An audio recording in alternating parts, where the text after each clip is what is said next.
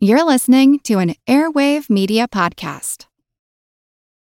Your brain needs support, and new Ollie Brainy Chews are a delightful way to take care of your cognitive health. Made with scientifically backed ingredients like Thai ginger, L-theanine, and caffeine, Brainy Chews support healthy brain function and help you find your focus, stay chill, or get energized. Be kind to your mind and get these nootropic chews at ollie.com. That's OLLY.com. These statements have not been evaluated by the Food and Drug Administration. This product is not intended to diagnose, treat, cure, or prevent any disease. Judy was boring. Hello. Then Judy discovered ChumbaCasino.com. It's my little escape. Now Judy's the life of the party. Oh, baby, mama's bringing home the bacon. Whoa, take it easy, Judy. The Chumba life is for everybody. So go to ChumbaCasino.com and play over 100 casino-style games. Join today and play for free for your chance to redeem some serious prizes. ChumbaCasino.com. No purchase necessary. Void where prohibited by law. 18 plus terms and conditions apply. See website for details. It could have been like this. Oh, mysterious primate of the woods. I know our love is forbidden, but let us join our bodies and form a new tribe of hairy ape men with the wisdom of man and the power of beasts. Yeah, girl, you know it. We're gonna mix your mitochondrial DNA all up in my nuclear DNA. Or it could have been like this. Oh, mysterious primate of the woods, I have told you already that no means no. I'm sorry, I don't understand your complex spoken language, but I do have a biological imperative right here. Or it could have been like this. I've got several DNA samples here that purportedly came from Bigfoot. Great! I'll just stick 'em here in this DNA thing, Bobby.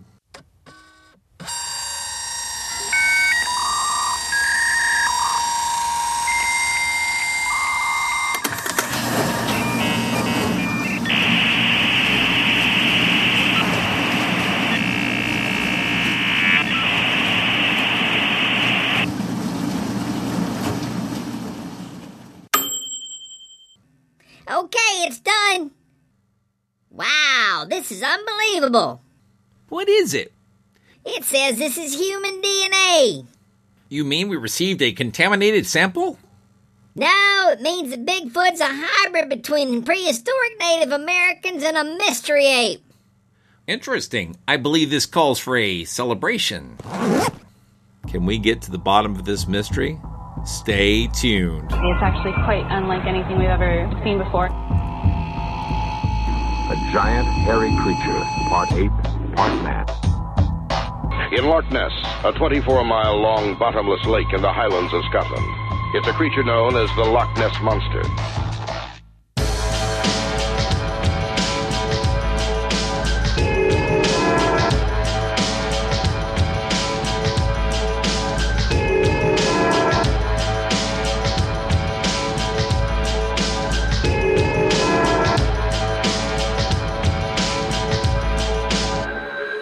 Monster Talk. Welcome to Monster Talk, the science show about monsters. It's been a while since our last episode, and that's been to an interesting mix of bad fortune and scheduling issues. But we're back, and the technical issues are almost fixed to the point that we can get back to our targeted 2 episodes a month. One hopes. Today, Ben Radford, Karen Stolzno, and myself, Blake Smith, rejoin our very first guest on Monster Talk, Dr. Todd Dishotel. We're discussing the strange press release which hit the streets in late November. In this release, it's claimed that Bigfoot has been identified by its DNA, that the creature is a hybrid between humans and another mystery ape, and that its genome has been sequenced. It's an astonishing claim, and at least as plausible as 2 guys from Georgia catching a Bigfoot and getting it in their freezer. Well, it's been a few weeks. Let's just get to the Monster Talk. This is such a strange story. I've been following this whole Melba Ketchum story, well, like forever. It just seems like it's been several years that there's been this, it could be as much as 5 years that people have been talking about this DNA paper and this DNA research. So yeah, according to the stuff I've read, it's about 5 years long. Yeah, the study. It's been a while, and I've never seen anything, beyond rumors. Mm-hmm. And then suddenly, Igor Burstev, who is well, he's the head of the Russian Institute of Hominology, right?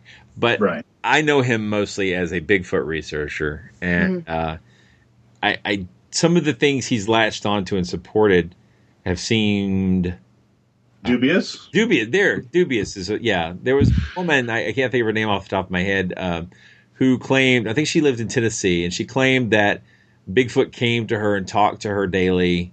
Oh yeah, yeah, and she seemed like a very nice woman. I'll say that. There are a few of them around. Yeah. She seemed very nice. I found her statements dubious. Oh, okay. I was going to go with preposterous, but okay, we'll go with dubious. Okay, we'll just try to be polite here. Yeah, and among her claims was that Bigfoot had a speech that. Anyway, so she claimed that Bigfoot could talk, had a language. And I think most people in the Bigfoot world, serious Bigfooters, thought that was an unlikely thing to be true. Igor latched on. If I understood it correctly, he was living on her property trying to help learn more about Bigfoot. And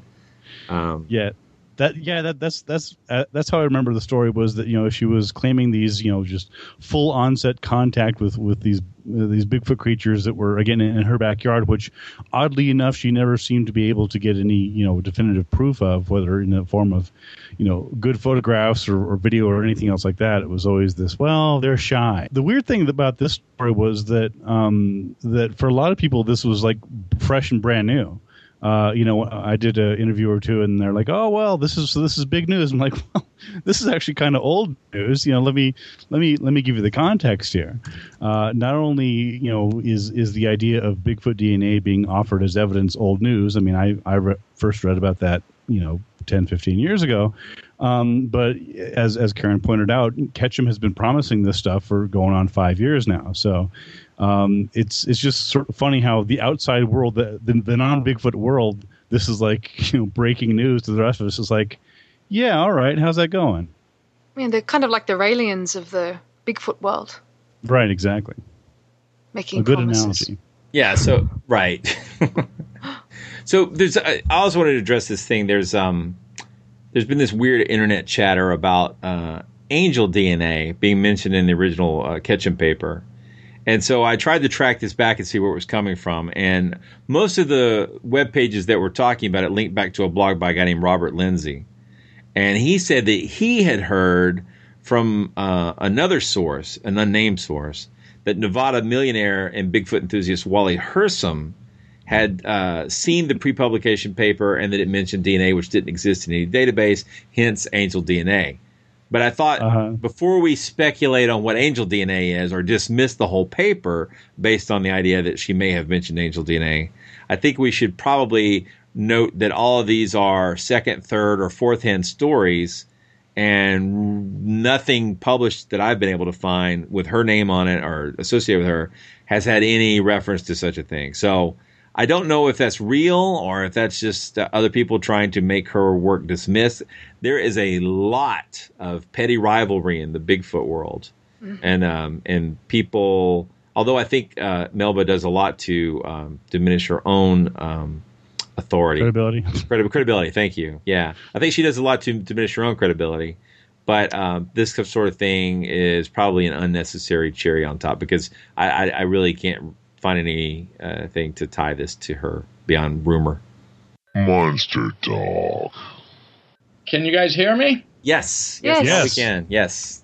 Well, it's good to have you back. Yeah, we haven't had a show out for a while, have we? How are you doing, Karen? I'm doing well. Well, I saw you on your Facebook page. On your honeymoon, right? Oh, I wish. No, that was about 2 days long. Back in September, so 2 months into it. Technically, it goes for a year. Technically. Already had 3 years of it, so. Yeah, well, I mean, I had 5 before it, but, Yeah. No, it's still going well. I'll keep you informed. Good. If your honeymoon lasted for 2 days, that's like a day and 23 hours and 58 minutes longer than mine. I believe that. Well, that's why I was out of contact all weekend. I was trying to relive mine after 30 years. We tried to relive that this weekend in New Orleans, but I saw the pictures. Well, that's a nice town. That's a nice town. So for people who haven't been listening to Monster Talk in a while or missed episode 1, tonight we're talking with Dr. Todd Disotell. And Todd's a professor of anthropology at New York University, and he specializes in the study of human origins from a variety of approaches. His research includes the study of molecular origins of man from our ancestors and looks at various branches of ancient and living relatives. In this research, he's also been active in examining claims that various modern hominins exist that have not been formally cataloged by science, which we call cryptids, such as Bigfoot, Yeti, and the Orang Pindak. How's that?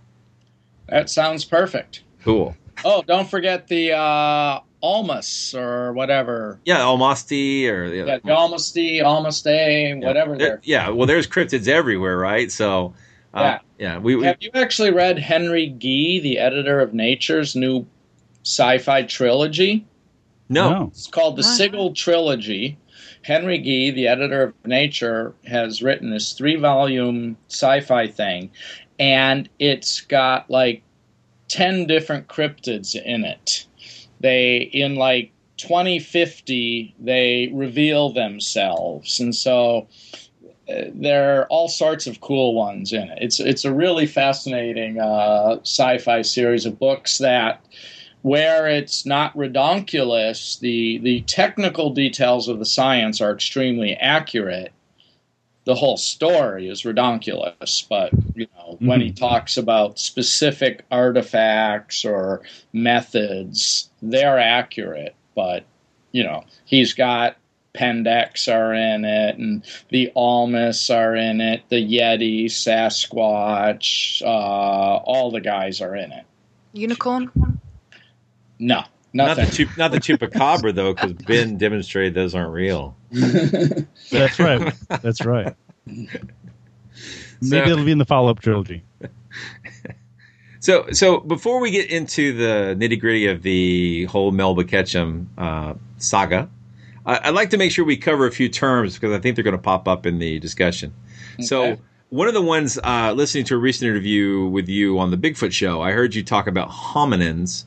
And I'd always heard hominids, and I did a little research and saw that that's I guess a newer term. Can you explain the difference between a hominin, a hominid, and since I know it may come up later, what's a pongid? Yeah. So over the last 20 years or so, as we've used genomics and genetics to understand our relationships with our relatives better, if you go back to the 70s and maybe early 80s, if you were referring to an Australopithecine, Lucy, or now say Ardipithecus, Artie, and those, you would have referred to them as hominids.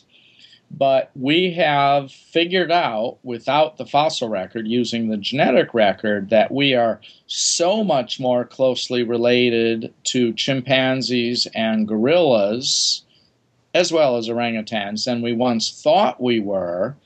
If you want to be fair taxonomically, we have moved, if you will, up a level in the taxonomic hierarchy from a hominid, sort of this subfamily level, to the hominins, if you will, the tribal level.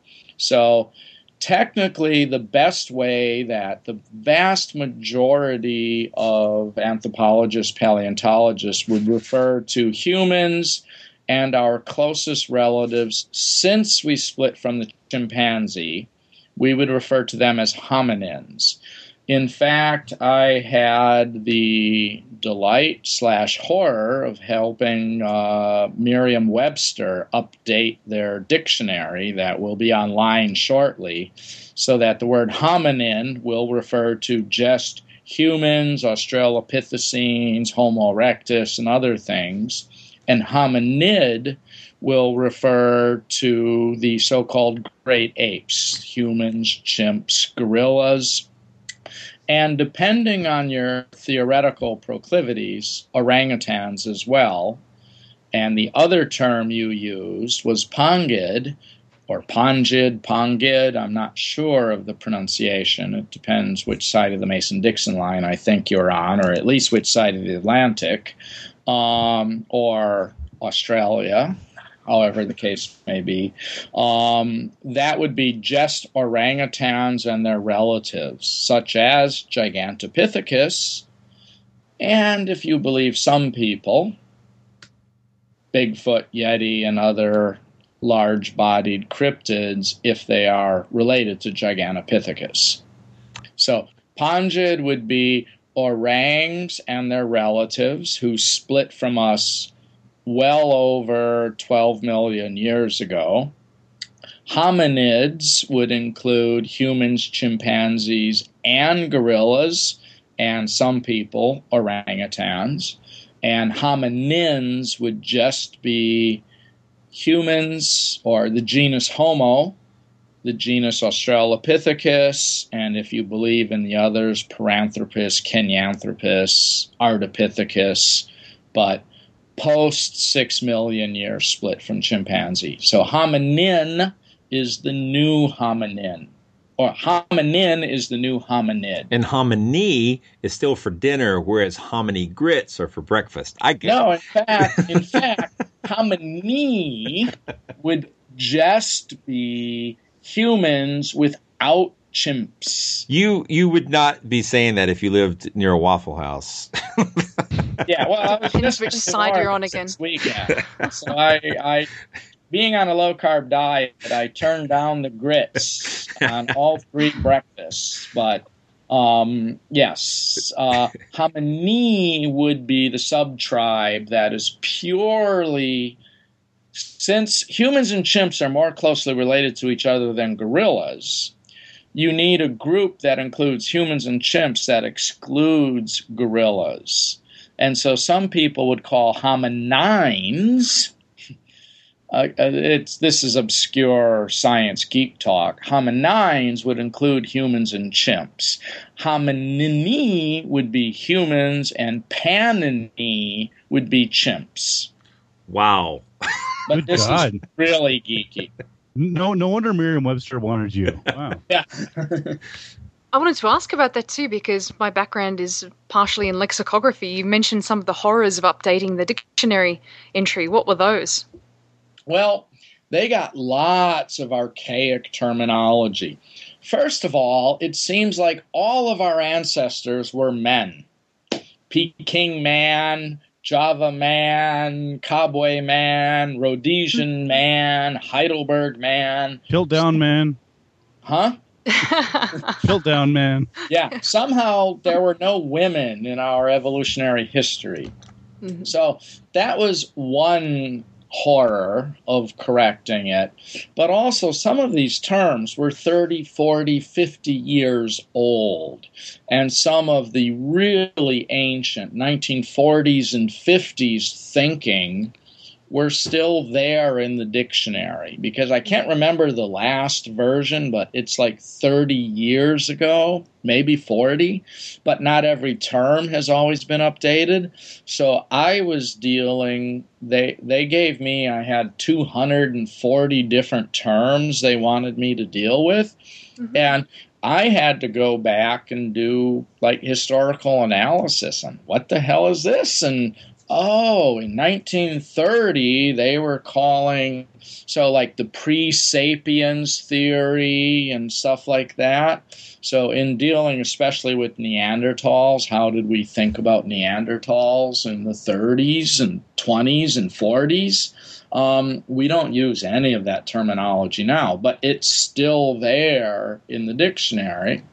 And I went back and forth with trying to get them to remove certain terms, which they're loath to do, because you might pick up a 1945 treatise and you need to know what that word means. And so, you know, the typical thing was no longer in common usage. So I couldn't expunge a term, but I could turn it into a no longer in common usage. Yeah, that's very interesting. It's very difficult to get words into the dictionary or out of it. Yeah, except there's some really weird stuff they keep adding every year. I see when they have that new, the day where they announce the word of the year or whatever. There's some weird stuff. If it's popularly in usage and it appears a lot on the internet, then they're more liable to put a new word in. Now I fear that which I thought was feminine might be feminid. Yeah, well, that goes along with, Solo Man, Java Man, Peking Man. Speaking of which, why don't you set the stage for us in terms of a discussion of genetics, particularly like the difference between nuclear DNA and mitochondrial DNA, especially as regarding how you can tell the lineage of different things. Well, so we have multiple genomes embedded within ourselves that have literally different histories. So if I ask you what your heritage is, I could say, where's your mother from? And you may tell me from this country or this continent. And that's a completely accurate representation of half of your genome, of half your history. But I could say, where's your dad from? And it could be from a completely different place. Yet that's still a completely accurate representation of you. So within most cells of our body, I won't go into the tiny exclusive, differences, but sure. Within almost every cell of your body, you have the DNA within your nucleus. And I'm going to try really hard here. I grew up in Wisconsin, and I pronounce this word poorly, but your nuclear genome, not your nuclear genome. I was teased incessantly throughout grad school about nuclear DNA, but it's nuclear DNA. The 46 pieces of chromatin, or the 46 chromatids in your nucleus, but you also carry a special copy of DNA in your mitochondria outside of the nucleus, which is purely inherited from your mother through the maternal line, called mitochondrial DNA.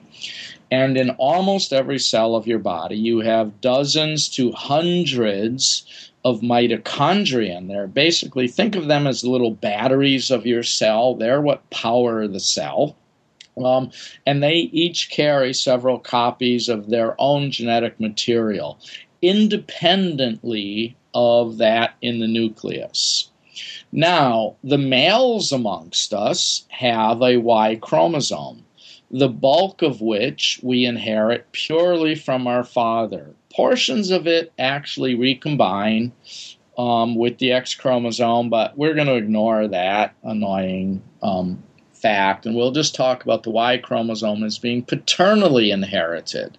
So a portion of your genome comes solely from your mother, a portion of your genome comes solely from your father, and the vast bulk, the other 98.5% of your genome, is what we call biparentally inherited, or 50% of it comes from your mother or father.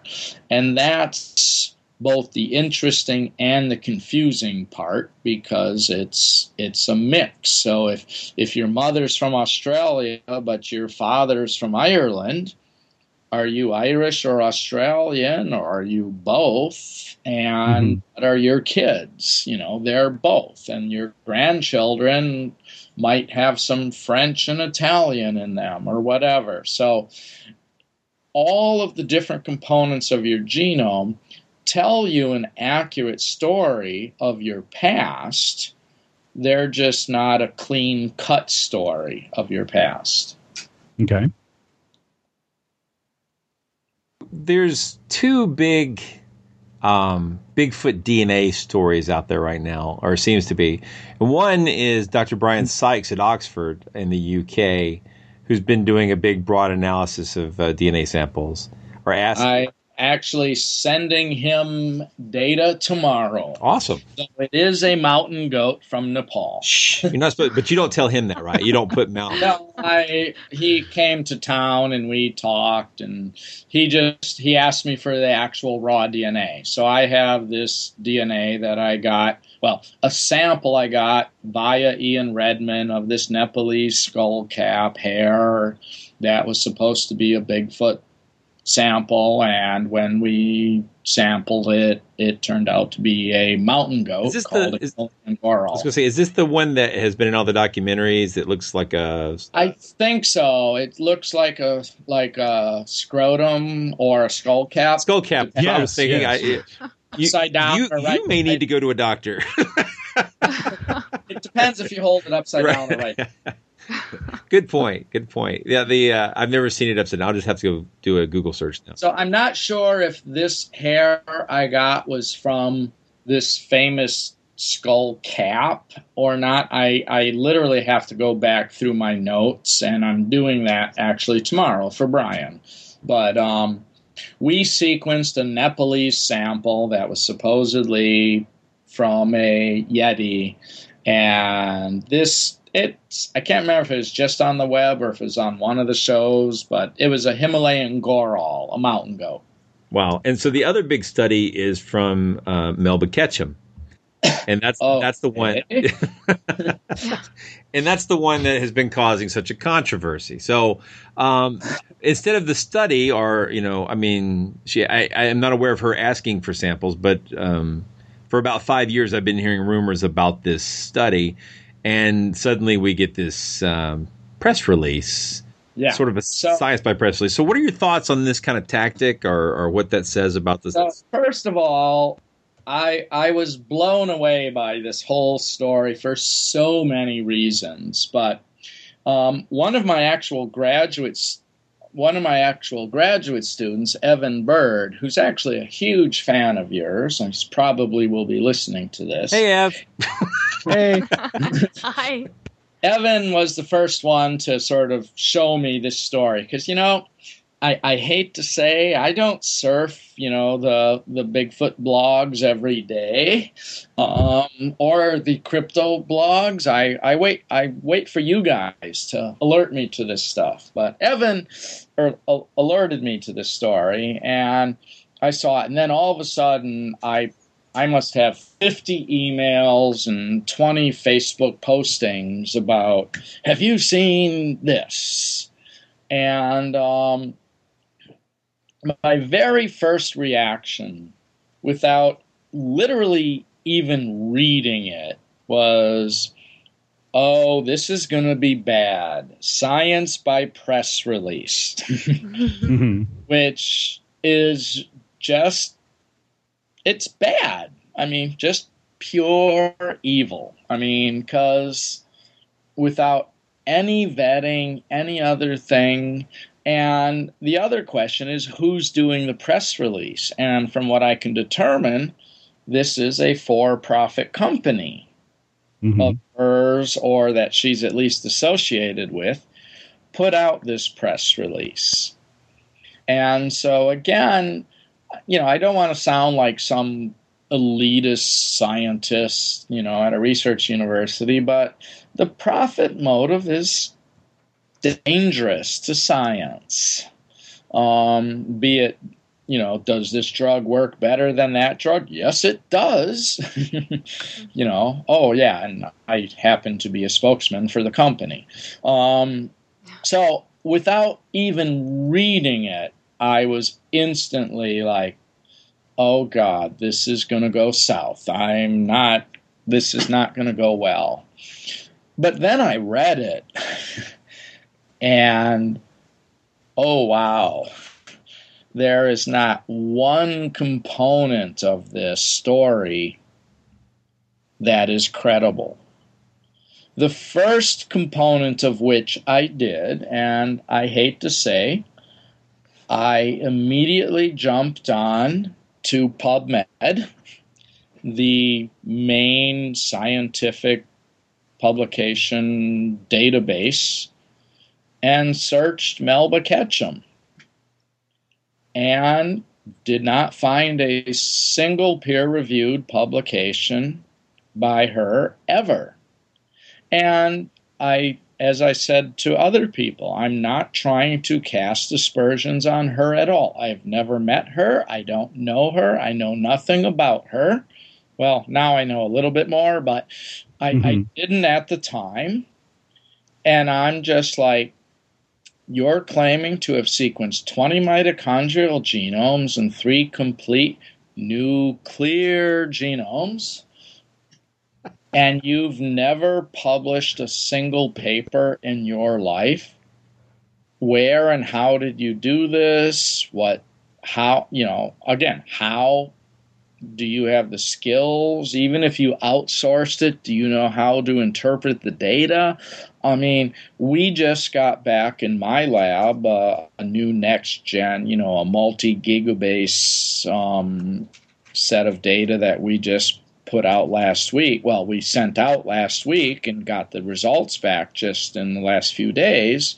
3 gigabases of DNA, which is literally an entire genome. But I hate to say we're kind of experts at this, and there's demonstrable proof that we know what we're doing.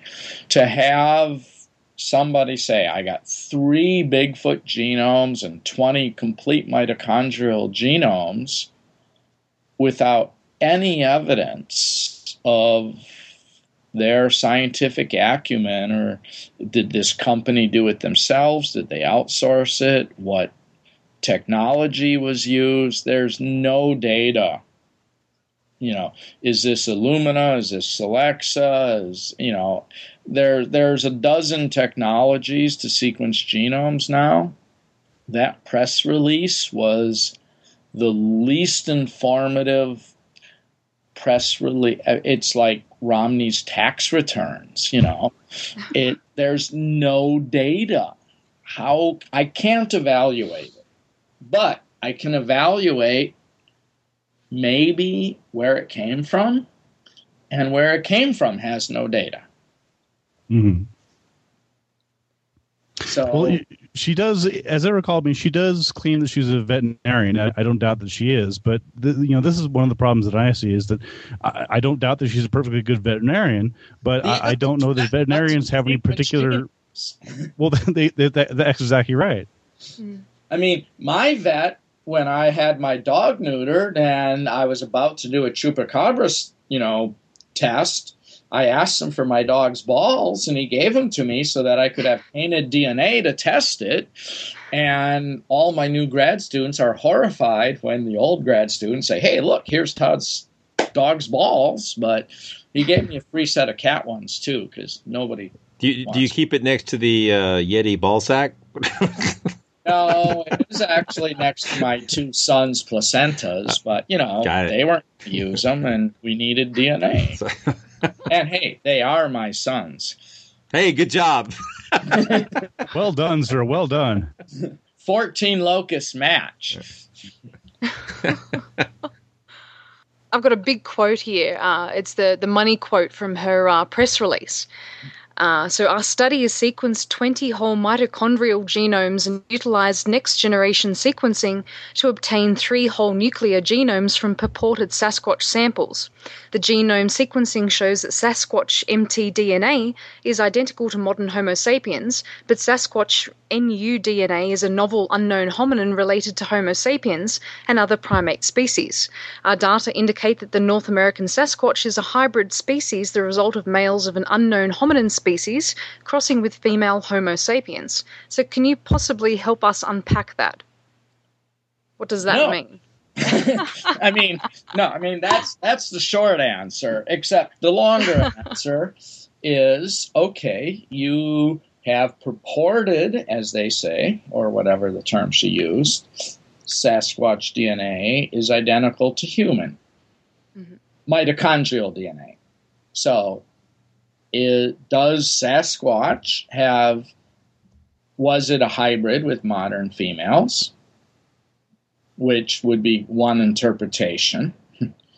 Or, like, 50% of the Sasquatch samples I have sampled myself, or sequenced myself, not sampled, sequenced myself, where they turned out to be completely within the range of modern humans. Is this modern human contamination? So there's no, well, I think they mention it in a way that, like, doesn't prove they ruled it out. So just having modern human mitochondrial DNA isn't enough to say, these guys were hybridizing.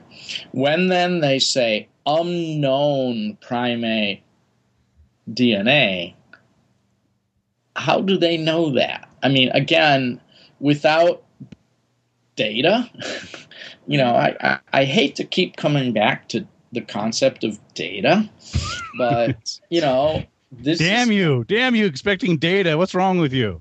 This is what we do in science. We analyze data. And with no data, I can't refute them. I can't support them. I can't do anything. But one of the things they said was an unknown primate species or hominin.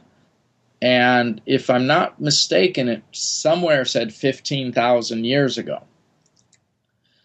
And I can't remember, Karen, if that was directly in the quote you just read or another sentence. No, it's in another paragraph. Yeah. Yeah. But they said 15,000 years ago. Well, we've been us, you and me, and, so Ben, Blake, Karen, and I, and everybody else on the planet has been us for at least 200,000 years. And so 15,000 years it's a drop in the evolutionary bucket. It's anything split from us 15,000 years ago is us. Anything split from us in the last 200,000 years ago is us. So that's where, like, my hackles, is that a word? Yeah, my hackles got raised, was when that 15,000 year date was proposed. Because that's us. I mean, that could be a Native American, that could be anything. And when they say different from what, whom, I can't refute this. Well, I can refute the story that there's an unknown primate that split from us 15,000 years ago. That is absolutely refutable. Because we were us 15,000 years ago. We were us 200,000 years ago. If they would have said, oh, this split 1.5 million years ago, if they had been smart, they could have gotten away with keeping the story going for a few more months till this surreptitious peer-reviewed journal publishes it or not. The other thing I gotta say, and I hate to say it, this isn't a giant field, molecular primatology. I'm actually on the board, the editorial board of several journals. If this was really submitted to a true scientific peer-reviewed journal, I'll give you a 95% probability I would have either been sent it or somebody. Peer review's not perfect. We talk with each other when we're not supposed to, but we do. I would have heard about this if it had literally been submitted to a legitimate peer-reviewed journal. And I'm skeptical of that claim as well. Because their best claim at the end of this is going to be, oh, they were biased against us, and so they wouldn't publish it. But unless they show the correspondence of here's the actual submitted article, here's the proof we submitted it to journal Y or X, I hate to say, and again, I'm not trying to cast aspersions upon this person who I've never met, but this is not how you do science for sure. And so I don't believe it's been submitted to a peer-reviewed journal, or if it is a peer-reviewed journal, it's a peer-reviewed journal of people who are looking for Bigfoot. There are some. Yeah, Mm-hmm. yeah. I was gonna say Ketchum. So like everything that's happened with Ketchum, she's had a lot of like intermittent press releases and Facebook posts and other things that have put her into sort of the cryptozoological news, and all of them, it would be things like she talks about how she's been blessed with the opportunity to watch Bigfoot, but not be able to take pictures of them. And it's like, well, okay, I'm willing to let that go if, that has nothing to do with her paper, right? And so like if she's doing a DNA study and she thinks she sees Bigfoot every day and they're playing, but she can't photograph them, I'm okay with that. Let's see the study. Let's see the DNA. Let's see the results, right? In this particular case, go ahead. If she's claiming that this nuke DNA is different, send me a couple thousand bases. I mean, literally, I need a couple thousand ACs, Gs, and Ts. It will take milliseconds to search that against the human and every other primate and every other known life form database to see where it falls. So again, you can't do this by press release and make this claim. You gotta show AC, Gs, and Ts. And it's literally, I can sit here right at my keyboard right now. You give me 50 or 100 or 1,000 bases worth of data. In milliseconds, I'll tell you what its closest match is. Step into the world of power, loyalty, and luck. I'm gonna make him an offer he can't refuse. With family, cannolis, and spins mean everything. Now, you wanna get mixed up in the family business. Introducing The Godfather at ChumbaCasino.com. Test your luck in the shadowy world of The Godfather slot. Someday, I will call upon you to do a service for me. Play The Godfather, now at ChumbaCasino.com. Welcome to the family. No purchase necessary. VGW Group. Void where prohibited by law. 18+. Terms and conditions apply. I'm Jane Perlez, longtime foreign correspondent and former Beijing bureau chief for the New York Times. I've been a foreign correspondent in lots of places: Somalia, Indonesia, Pakistan. But nowhere as important to the world as China. I mean, China is not dropping anti-democratic paratroopers into Montana. But of course, we did see things like the weather balloon/spy balloon riveting the whole country for a week. This is Face Off, an 8-part series in which we'll take you behind the scenes to key moments in the tumultuous U.S.-China relationship. We'll speak with a diplomat, a spy, a tech reporter, a U.S. admiral, even Yo-Yo Ma. Plus, my pal and noted China historian Rana Mitter joins the conversation. We'll look at what's driving the two nations apart and explore whether anything can help bring them back together. Face Off launches April 9th.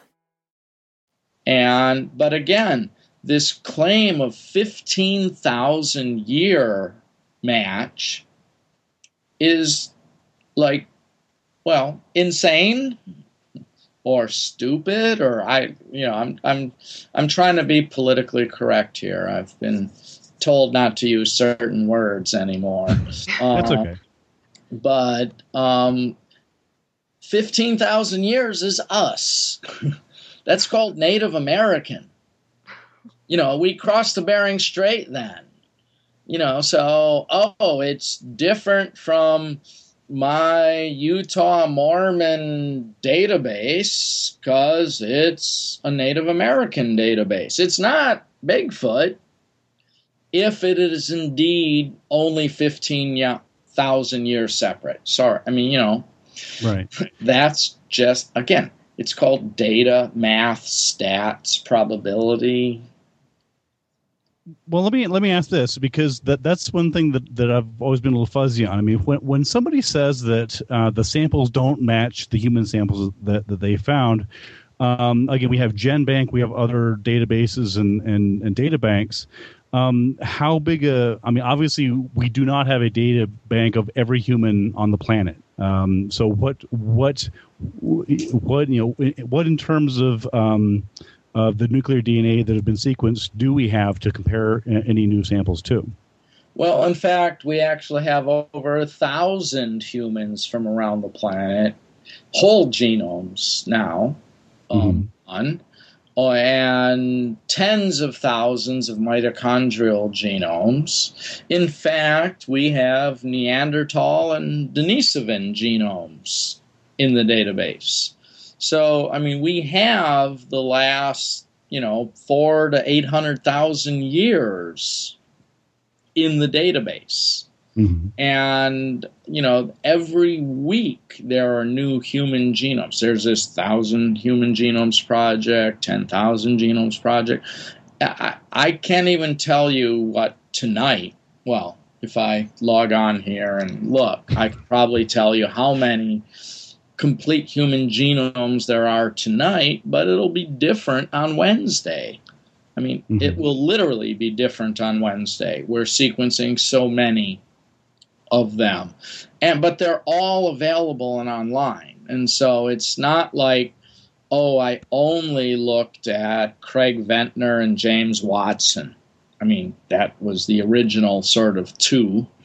Right. And now it's like, well, you got Archbishop Tutu, and you got 5 San Bushmen, and you got 12 pygmies from Zaire, and we got genomes up the wazoo, and we can look and 15,000 years, that's nothing. That's literally the Americas, the New World. We call it the New World for a reason, because it's so recent. It's not even on our maps of human evolution. The last 15,000 years, when I teach human evolution, I don't even talk about the New World. I talk about getting out of Africa 50,000 years ago into Europe and Asia, and I never make it by the end of the semester to Oklahoma. Just not on the list, because it's so recent in evolutionary times. But that's that 15,000 year date. I have a quick question. I'm not in any way a biologist, but I do watch a lot of PBS. And I have the last sentence in that quote says, our data indicate that the North American Sasquatch is a hybrid species. Specifically, it's the result of males of an unknown hominin species crossing with female Homo sapiens. But previously in the quote, it says the genome sequence shows that Sasquatch mitochondrial DNA is identical to Homo sapiens. So if that's true, wouldn't the only way you could make that conclusion about the crossbreeding be that if the mitochondrial DNA came from a human? But if they were identical, how could you tell if the mitochondrial DNA came from a human or a Bigfoot? No, so that's the only single credible point in this whole thing. Cool, that's what I wanted to know, because this PBS is not enough sometimes. But if it was truly a hybrid, so if Sasquatch was boffing modern females 15,000 years ago in North America, their offspring would have modern human North American DNA. And so that's what they're claiming. But their Y chromosomes and the rest of their gene, their Y chromosome would be Sasquatch, and 50% of the nuke genome would be Sasquatch. So the only theoretically credible part of this story is the hybridity. And we see this all the time. We have numerous primate species that they have the mitochondrial DNA of a closely related species, because more or less at the origin of the species, they were hybridizing because, well, when they weren't quite separate species, you're just mixing and matching, but they picked up the mitochondrial DNA from one of the two source species. So that's credible. I get it now. I'm reading it again now. So this goes back to what Ben was asking later on. So which is that they are saying that all Sasquatches are human hybrids with some unknown other creature. Well, at least the ones they got. Yeah. So, they claimed 3 Sasquatch or nuke DNA, and I presume amongst their 20 mitochondrial DNA that it's 3 of those mitochondrial, that their nuke samples were also mitochondrial, so that they can make that claim if they're at all credible. But again, that's another issue. So are we missing something, or is Ketchum actually positing 2 unknown animals?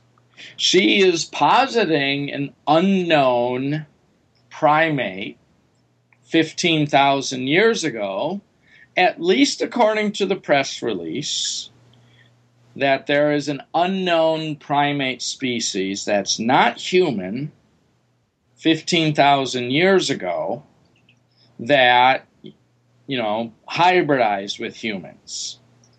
And, again, that's one of many of my problems with this story, is that 15,000 years ago, there is no need to posit an unknown primate species, because that was us 15,000 years ago.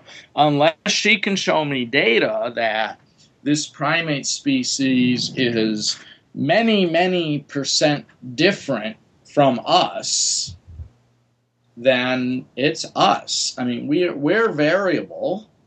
Look around the world. We're variable people.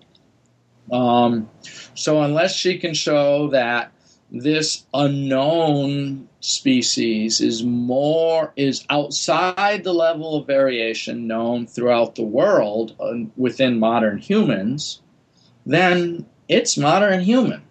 And if that 15,000 year date is accurate, and they don't even say how they estimated that, that's Native American. Mm-hmm. Yeah, I guess that was one thing that sort of got overlooked, at least by some of the people that first glanced at this, is that they're not, she's not just saying, oh, this is Bigfoot. She's saying that this is Bigfoot, which is a hybrid of this other. So it's not just one unknown animal. She's basically just pulling these things out of thin air, which was just sort of like, wow, okay, you couldn't just go for one Bigfoot. You had to go with Bigfoot's ancestor. Well, but it's not insane. We actually have, and my lab itself has worked on, there are multiple species of primates that look like they have arisen from hybridization. Mm-hmm. So, and this, I'm going to ignore the whole question of how do we define a species, etc. That's 5 more episodes, which you don't even want to do because they would bore people to tears. But what is a species or not is one issue. But then there are clearly evidence within the order Primates. And by the way, just, coffee table conversation, we are primates. But if you're referring to the Latin term that I have tattooed on my forearm in Carl Zimmer's book, it's primates is the Latin definition. The true name of our order is the order Primates. But if you and I are just talking with a capital P, if we're just talking, we're primates. But if you're like the Pope or the Archbishop of Canterbury and wearing a pointy hat, you're a primate. But they're all spelled the same. We're all primates on the companionship. Yeah. But so now I've lost my thread here. Well, no, I was just getting to, terribly erudite. Well, it just struck me that she's positing this as Bigfoot, but unless I'm mistaken, it could be dragons or elves or leprechauns or chupacabras. I mean, right. If you're going to claim this is unknown DNA, then Okay, call it unknown DNA. But of all the possible things, why would you go directly to Bigfoot unless you were trying to prove that, as an end game? Yeah. But again, this gets to, is it a primate? But again, if it's a primate that is so similar to us, it's only separated from us by 15,000 years ago, that's us. I mean, depending on where Ben, Blake, and Karen are from, and I'm from, the 4 of us could have more than 15,000 years of separation. I mean, no problem. I mean, even I know that we're all of European extraction. Even then, we got 50,000 years of common ancestry since we left Africa, not counting going back to Africa. So unless, the other 3 of you are a quarter Irish, British, German, and French, I might be 20 or 25,000 years separate from one of you. But Ketchum's claiming 15,000. And as what's not clear from the press release, is this the origin of that unknown species, or is it just the origin of that hybridization event? Which are hugely different questions, but again, being a really piss-poorly worded press release, it's not clear if that 15,000 years is the, Sasquatch rape or origin of Sasquatch. It teaches us one thing, which is if you're going to make love to a Sasquatch, wear protection because you could spawn a whole new situation here. Whole nother press release. They'll tear you in half. Yeah. That's a whole nother issue. Unless they're like gorillas. No, don't go there. Gorillas are spectacularly unwell endowed. Yeah. So what does this mean? Okay. Besides the fact that it's not plausible, we've kind of dug into the point that now we're saying, here's part that is plausible, but in the context of the whole, it seems highly implausible. What would it mean to you? Like if you found completely unknown DNA? They did say unknown primate, so we're already limiting it to that. Okay, I think I missed that. We're limiting it to the last 70 million years. Tight. But that's still a pretty broad, brushstroke there. But no, so again, I've talked with my lab when they'll talk to me about cryptids, which is every now and then. We have, because we've done so many samples, we have puzzle. It's fascinating concept. How do you identify an unknown? And my lab has been involved in identifying a new subspecies of chimpanzee, new species of monkeys, even this past summer. This is a real important, interesting issue for a whole bunch of reasons. So we don't actually take this, we take most of cryptozoology lightly, but we still apply the very same methods to doing it. So I'll hand somebody an orang pendek hair and they'll roll their eyes. Do I really got to do this? And I'm like, yeah.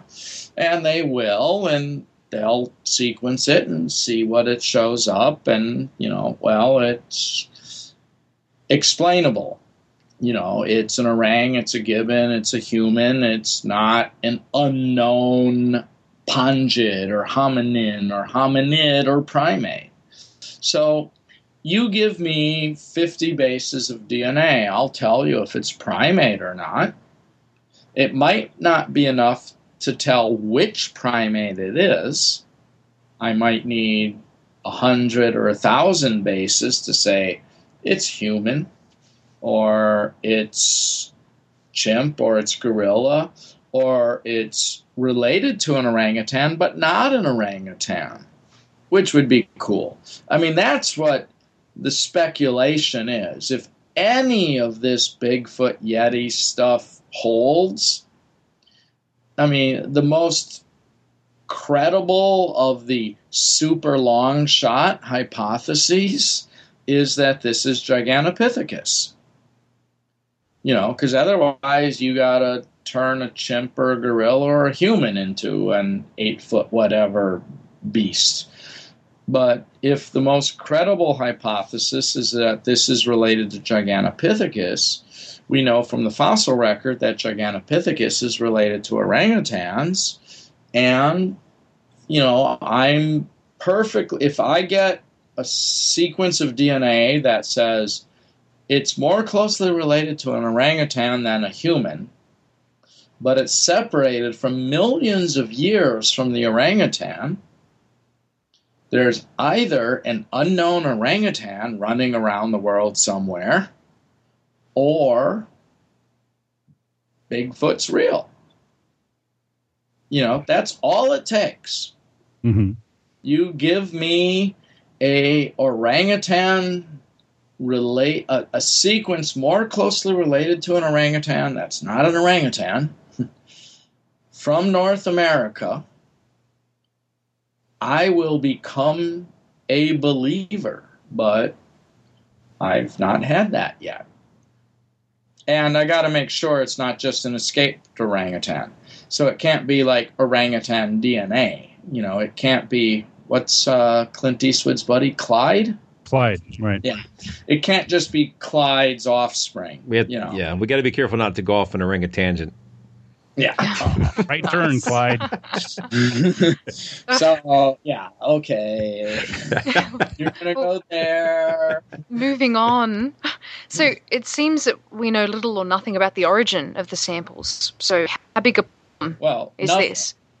We know nothing about them. So again, if these were blood samples, these were hair samples, they were collected in Texas, they were collected in Oregon, given the lack of, data,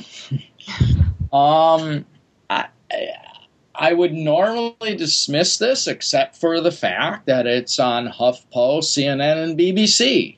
It's like, dudes, don't your science correspondents vet stuff? No. Right. Clearly. I mean, the Kardashians are on every day. Yeah. Yeah. This is not a new story. As you know, and I think all of us know, and probably many of our listeners know, the stories have been around for a long, long time about alleged DNA samples. And usually what they come back, or actually invariably what they come back, is either unknown or unidentified. So wait, which samples? Alleged Sasquatch and Yeti samples, DNA samples. And so, and of course, as I certainly never get tired of explaining to people, just because something is unknown or unidentified doesn't mean Bigfoot. But so can you give us some of the reasons why a given DNA sample might come back or unknown or unidentified? Well, so I've done several shows and other analyses where we just literally didn't get DNA out of the sample. So, I said negative or, no DNA. And so it depends on if whoever I tell that to is reporting it correctly as unknown or no DNA. I mean, there's a huge difference. Right. Unknown, I can't imagine a credible version of somebody saying unknown DNA. We got a pretty damn big database here. Mm-hmm. You might call it bacterial or archaea or fungal or whatever, not unknown. So anybody who claims their DNA sample sequence is unknown this isn't broadcast TV, right? Right. They're full of shit. I mean, it falls in one of those kingdoms. It's archaeal or bacterial or fungal or animal or plante or something. Mm-hmm. It's not unknown. There's no unknown DNA. We have the roots of the tree of life worked out. So to literally claim a sample is unknown is you're obfuscating it or just lying. Mm-hmm. So there's no unknown. You could say it's vertebrate, it's animal, whatever, but you can't say it's unknown. Because it doesn't have a 100% match with human or chimp or orang, that's called variation. That's the four of us, you know. But you can't call it unknown. And I've seen this. They're like, oh, it didn't match GenBank. It's unknown. What did it most closely match? Well, human, you know. Okay, fine, human. Leave me alone. Yeah, no, but I mean, that is that's a huge, huge problem in just sort of playing semantics. We did not find this DNA in the database. Well, that's because you're not in it. You've not been arrested yet.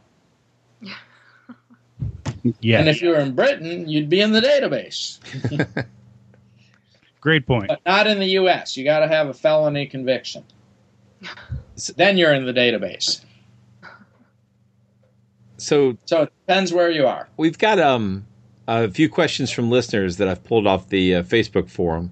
I saw a couple, and some of them are good. So here we go. I'm going to throw these out to you. Okay, you ready?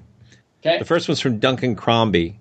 It says, I recently read, or maybe I heard, I can't remember, reports of patients with certain genetic diseases having polymorphisms related to expansions of parts of the genome which do not match publicized genome sequences. Has something like this been ruled out? Well, again, that's what I said, variation. The four of us differ. Any human on this planet is going to differ from any other, including identical twins. If you sequenced identical twins' complete genomes, they're going to differ at a few places. And that's not counting what we call epigenetics, this whole thing where you could have the same DNA sequence, but it's going to have a different action upon you because of your family history, your own history, etc. But so, yeah, my sons clearly have some differences that are not found in my wife and I. Those are new differences. They're not new species. Well, maybe the older one. But the younger one surely is not a new species from me, even though he has differences in his DNA because of new de novo mutations since either when after fertilization or, once those sperm or egg cells were expelled and changes occurred, they're going to be different. So that's tiny and trivial to have individuals who are unique. I mean, we are literally all unique. So that's not going to explain Bigfoot. Okay, well, we've got another question from Scott David Hamilton. Can a DNA test distinguish between more than one animal in a sample? I'm guessing they try to take a sample from something that can only be from one animal, but let's say a small human hair is attached imperceptibly to a goat hair, and both are broken down in the sample. Will a result come up as a goat person, or can the test pull both genomes out? Absolutely it will. So many of our samples, and when you look at the Neanderthal and Denisovan samples that they've done, Karen, if you pulled a goat hair out of a goat, or you're hiking along a trail and you pick up a goat hair and you put it in an envelope and bring it to me, I probably will get a lot of goat DNA and some of your DNA. We are going to detect the contamination. I see. And I'm not going to say, it's a goat person. I'm going to say it's more likely a person who picked up a goat hair. Yeah. So, yes, we would definitely detect multiple signals. And the really important thing here is we could look at certain parts of the genome which you only have one copy of, that you're very unique for.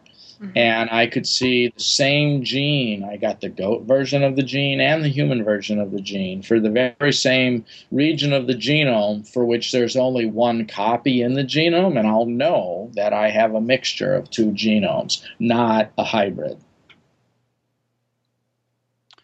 All right, we got one other question also from Scott David Hamilton. His question is, what does it mean when crypto-friendly sources say that some or another DNA sample is human, whether this or that area of the genome isn't? Are those significant anomalies or just expected variants?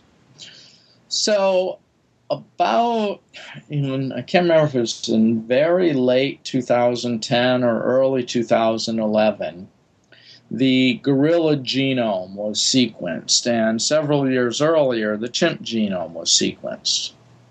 It turns out, as I was saying earlier to you guys about what's your mom's history, what's your dad's history, they're both your histories. If we go back 6 or even 8 million years, some parts of so while you and I, modern humans, are more closely related to chimpanzees than chimpanzees are to gorillas, a certain percentage of our genome is actually more closely related to that of gorillas. And a certain percentage of the chimpanzee's genome is more closely related to that of gorillas. Because in evolutionary times, humans and chimps splitting approximately 6 million years, and gorillas splitting from the two of us about 8, only about 70% of the genome has this clear signal of human and chimp. 15% of the genome says human gorilla, and 15% of the genome says chimp gorilla.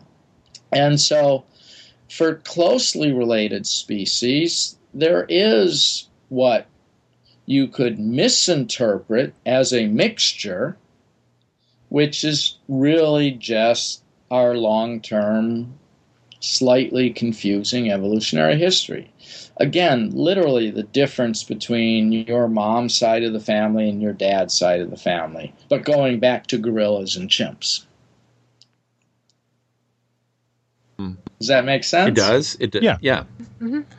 Okay. We've got one more question. I'm going to extrapolate again. His question, I think, is partial. He's asking about the number of chromosomes being the same, and I assume he's talking about the fact that humans have 46 chromosomes, whereas gorillas, chimpanzees, and orangutans have 48. And so we don't really know from the press release what the. I will fess up to one of my grand theoretical failings. About, I can't remember if it was 2006 or 2008, I predicted Neanderthals had 48 chromosomes, just like chimpanzees, gorillas, and orangutans. It was just a theoretical prediction, but at that time, we didn't think we had hybridized with Neanderthals at all. And yet we know we overlapped with them. We know we're very similar. Karen, you're from, is it Australia or New Zealand? Can't remember. Australia. So, sheep and humans, things happen. So it seemed extraordinarily unlikely that humans and Neanderthals never mated. And yet, until 2 years ago, we had no evidence of that genetically at all. Even though we had ancient mitochondrial DNA from 25 Neanderthals, there was no overlap. So I posited in a paper that they still had 48 chromosomes, and therefore were sort of like horses and donkeys. They could produce offspring, mules, but they never got grandchildren. But with the new sequence that they recently collected from the Denisovan, the 40,000-year-old sample from Siberia, they got such a high-quality genome, they were able to show that it had 48 chromosomes. 46. And the Denisovans are more closely related to Neanderthals than to us, and so that it makes sense that Neanderthals also had 46. So at least for the last 600 to a million years, it looks like we had 46 chromosomes like we did. So if Sasquatch is a Neanderthal or other kind of human, now the most likely estimate would be it has 46 chromosomes like us, and therefore more likely to be able to hybridize. If it is indeed an orangutan, or related to an orangutan, Gigantopithecus, whatever scenario you want to weave, clearly it's most likely to have 48 chromosomes. So there would be a huge problem of hybridizing an orangutan relative to a human relative, or us, if there was this chromosomal incompatibility. So this is the new studies of Neanderthal genomes and Denisovan genomes actually further strengthen the case of it'd be very difficult to hybridize with anything related to an orangutan. So if this is indeed a hybrid, it would mean that, it would make that far less likely. If Sasquatch was a pongid or a pongene, i.e. related to Gigantopithecus, it would sort of force Sasquatch to be related to humans and Neanderthals, in which case they became giants, as opposed to starting out giants and just remaining that way. Just quickly, for the listeners who don't know, can you explain what a Denisovan is a little bit? Because that's a really cool thing that's very new. So the Denisovans are a new group. We haven't even given them a species name, so we just call them Denisovans, much like we say the word Neanderthal. So about 3 years ago, literally a pinky finger of a young girl and 2 molar teeth were discovered in a cave in Siberia that dates to, if I'm not mistaken, about 40,000 years ago.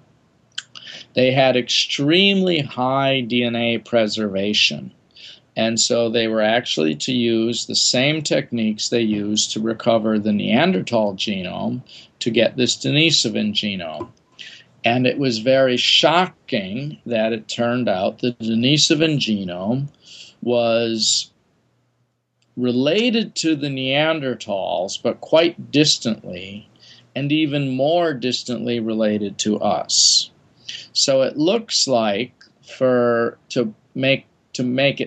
oversimplify it, a couple 100,000 years ago, you had Neanderthals living in Europe, a group we're just temporarily naming Denisovans living in Asia, and then modern humans living in Africa. Yet we all hybridized to a very tiny amount when modern humans left Africa, when they ran into Neanderthals in Europe or Denisovans in Asia. There were a few mating events. This wasn't, Clan of the Cave Bear. This was a couple dozen events over thousands of years of mating, so that some people have a couple percent of their DNA, but not a lot of it.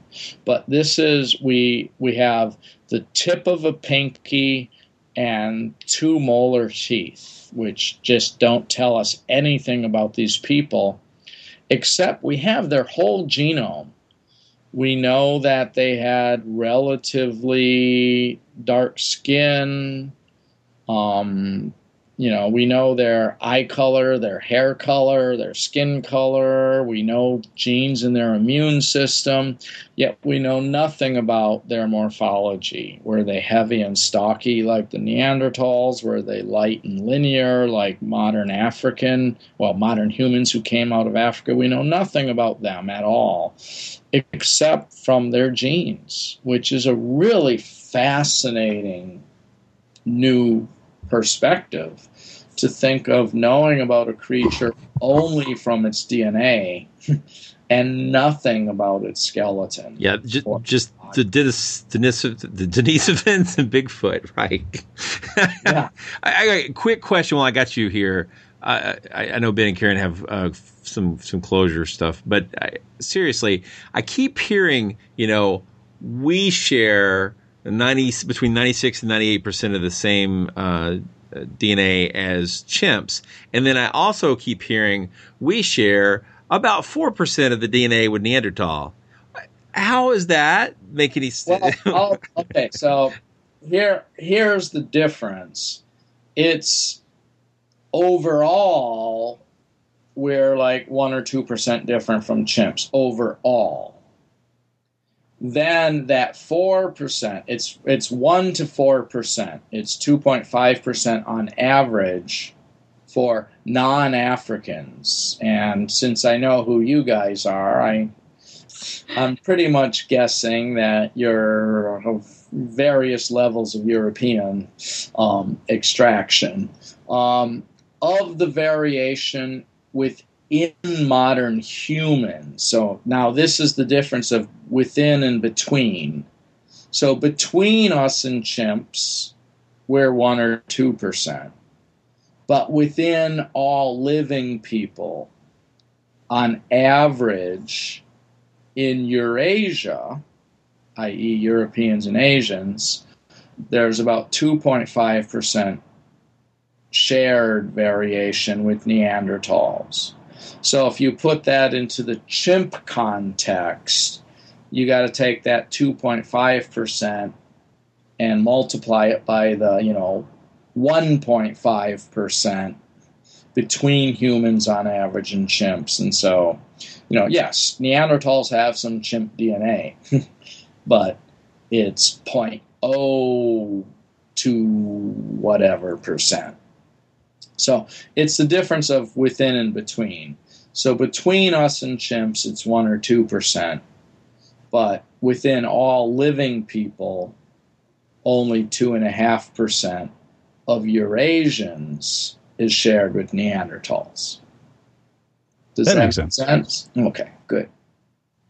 All right, I got one question for you, just sort of one last question in terms of the wrap-up on all this. Again, these claims about Bigfoot DNA have been around for a while. The Ketchum results in particular have been brewing or stewing or festering for 5 years now. What do you think? What do you think is going to come of this? If we interview you and if we're all talking in 5 or 10 years and we're looking back on the Ketchum DNA fiasco, what do you think we're going to be talking about? Well, my maximum likelihood, or my most likely guess, is that this is a fraud or bull. I'm sorry, again, without any data, there is nothing credible about this story. So if this was a prominent DNA researcher who had multiple publications and had demonstrated sequencing other animals' genomes and all this other stuff, I want to really see this paper. Without any data. I mean, what technology was used to do these genomes? How did they analyze? I mean, you're asking me to just guess about a blind claim with nothing to back it up. But the problem is, if I wanted to screw with people, I could make some claims that would cause people to mull over them for months, if not years. But this 15,000-year-old unknown primate mating with humans, that alone is suspicious Mm-hmm. because it doesn't seem possible. You know, so the whole picture put together, and this is prior to Googling Ketchum. It only got better from there, right? Oh, flying spaghetti monster. If Jeff Meldrum said, my colleague at the University of Idaho in the biology department sequenced this and told me this, I would have to listen to it and then say, show me the data. But with a press release from a private for-profit company, who knows if they're getting paid for interviews, etc. You know, I'm not there. Let's call me skeptic dude. Well, just a final question, Todd. You were actually our very first guest on the show. And since the third or fourth show, we've been asking our guests to tell us what their favorite monster is. So, Todd, what's your favorite monster? The Mongolian deathworm. Ooh, that's a good one. Oh, yeah. Nice choice. Have you seen the pictures? It's straight out of Dune. Yeah. You know, Adam Davies, he's my bro. He's a friend. I've analyzed his samples. I'm hoping to work with him in the future. And I want to go to Mongolia. I'm a big Genghis Khan fan. My dog's name is Temujin, after Genghis Khan. He's a golden retriever after the Golden Horde. I want to see one of these dune creatures. Awesome. I hope you get the chance to. If anyone can find it, yeah. Watch out for the lightning and the death. Is it the glade? Yeah, well, you know, there's that. But I'm ready to go to Mongolia and look. And if not, I just have some awesome vistas to remember and look over while drinking fermented mare's milk. It was right, yak urine or something. Yeah, I think if it poops lightning and spits death, or is death glare? It just sounds like Pecos Bill. Exactly. Awesome. I think I met that guy in New Orleans on Saturday night. Well, Todd, I mean, honestly, we've been looking for an excuse to have you back, so it's really great for you to join us on this, and really appreciate it. It was a wonderful interview. So again, I can't talk about it on air, but maybe in a year to 18 months, we will do an awesome one again. Awesome. Can't wait for it. You and other mysterious scientists with their I can't talk about it. Well, I learned this from NASA. Like, we got a huge announcement, maybe. Maybe. Yeah, possibly. Yeah. Or maybe not. Yeah, could be. Yeah. Monster Talk. Well, thanks for listening to another episode of Monster Talk. You've been listening to Blake Smith, myself, and Ben Radford and Karen Stolzno as we interviewed Dr. Todd Dishotel about the Melba Ketchum DNA press release. Monster Talk is produced with the assistance of Skeptic Magazine. While we agree on many things, the opinions and ridiculous intros of this show do not necessarily reflect the opinions or sense of humor of the Skeptic Society or Skeptic Magazine. Thanks again to all the people helping out with our transcription project. We really appreciate it. Monster Talk theme music is by Pete Stealing Monkeys. Hopefully see you real soon.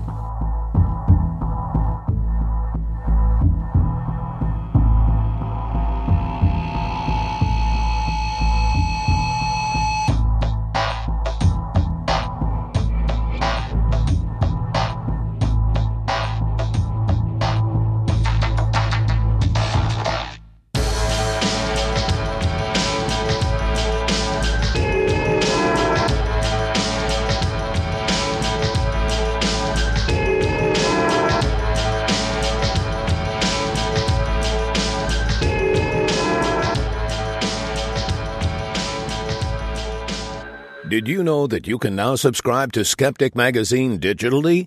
Just grab our free Skeptic Magazine app, currently compatible with iOS, Android, PC, Mac, Kindle Fire, Kindle Fire HD, and BlackBerry Playbook. Head over to skeptic.com/magazine/app to find out more and download more of your favorite Skeptic content. All right, and you said Ron Lindsay there earlier, didn't you? Did I? Robert No. Lindsay. Robert Lindsay. No, just joking. No. Oh, you're making a joke. Sorry. Yeah. Yeah. You're get it taking because it the wasn't a piss out of bad me. pun. You're taking the piss out of me. See? That's Australian for asshole. Yes, it is. It is Ryan here, and I have a question for you. What do you do when you win? Like, are you a fist pumper, a woohooer, a hand clapper, a high fiver? I kind of like the high five, but if you want to hone in on those winning moves, check out Chumba Casino. At ChumbaCasino.com, choose from hundreds of social casino-style games for your chance to redeem serious cash prizes. There are new game releases weekly, plus free daily bonuses, so don't wait. Start having the most fun ever at ChumbaCasino.com. No purchase necessary. VGW Group. Void where prohibited by law. See terms and conditions. 18+.